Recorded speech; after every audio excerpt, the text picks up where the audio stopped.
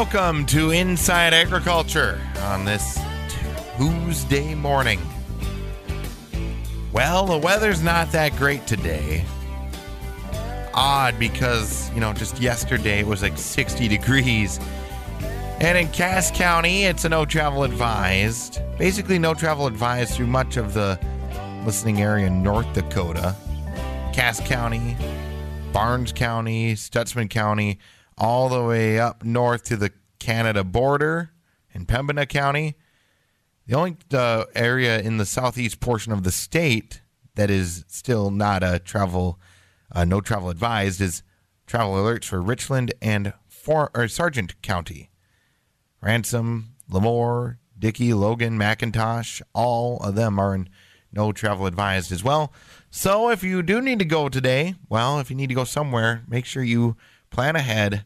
Don't take any unnecessary risks that just, put you in danger and others in danger as well. Now that we got the weather bits out of the way, let's take a look at some agricultural news. Did USDA's first look at 2024 total meat production show an increase over the previous year, which recorded a year-over-year production decline? Here's USDA's Rod Bain. He sat down and talked with USDA livestock analyst Shail Shagam.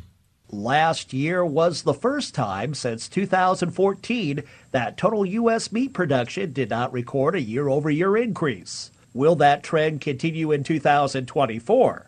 As USDA livestock analyst Shail Shagam explained at this year's Ag Outlook Forum, when we're talking about the total meat sector, we're talking about very, very small growth, less than 0.1%, taking us up to about just shy of 107 million pounds. In terms of expected production by meat category, basically what we're looking at is declining beef and turkey production, but increases in pork and broiler meat. Most of these are not very large changes, with the exception of beef. That due to the impacts of multi-year drought on cattle supplies. The expected decline in turkey production this year is associated with a period of weak prices and effects from a recent outbreak of highly pathogenic avian influenza the past few months. I'm Rod Bain reporting for the U.S. Department of Agriculture in Washington, D.C.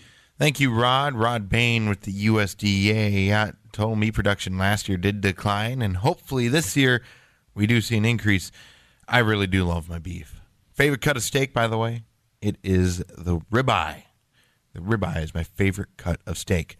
All right, we're going to take a quick step aside here on Inside Agriculture for a look at your markets. You're listening to Inside Agriculture on a Tuesday.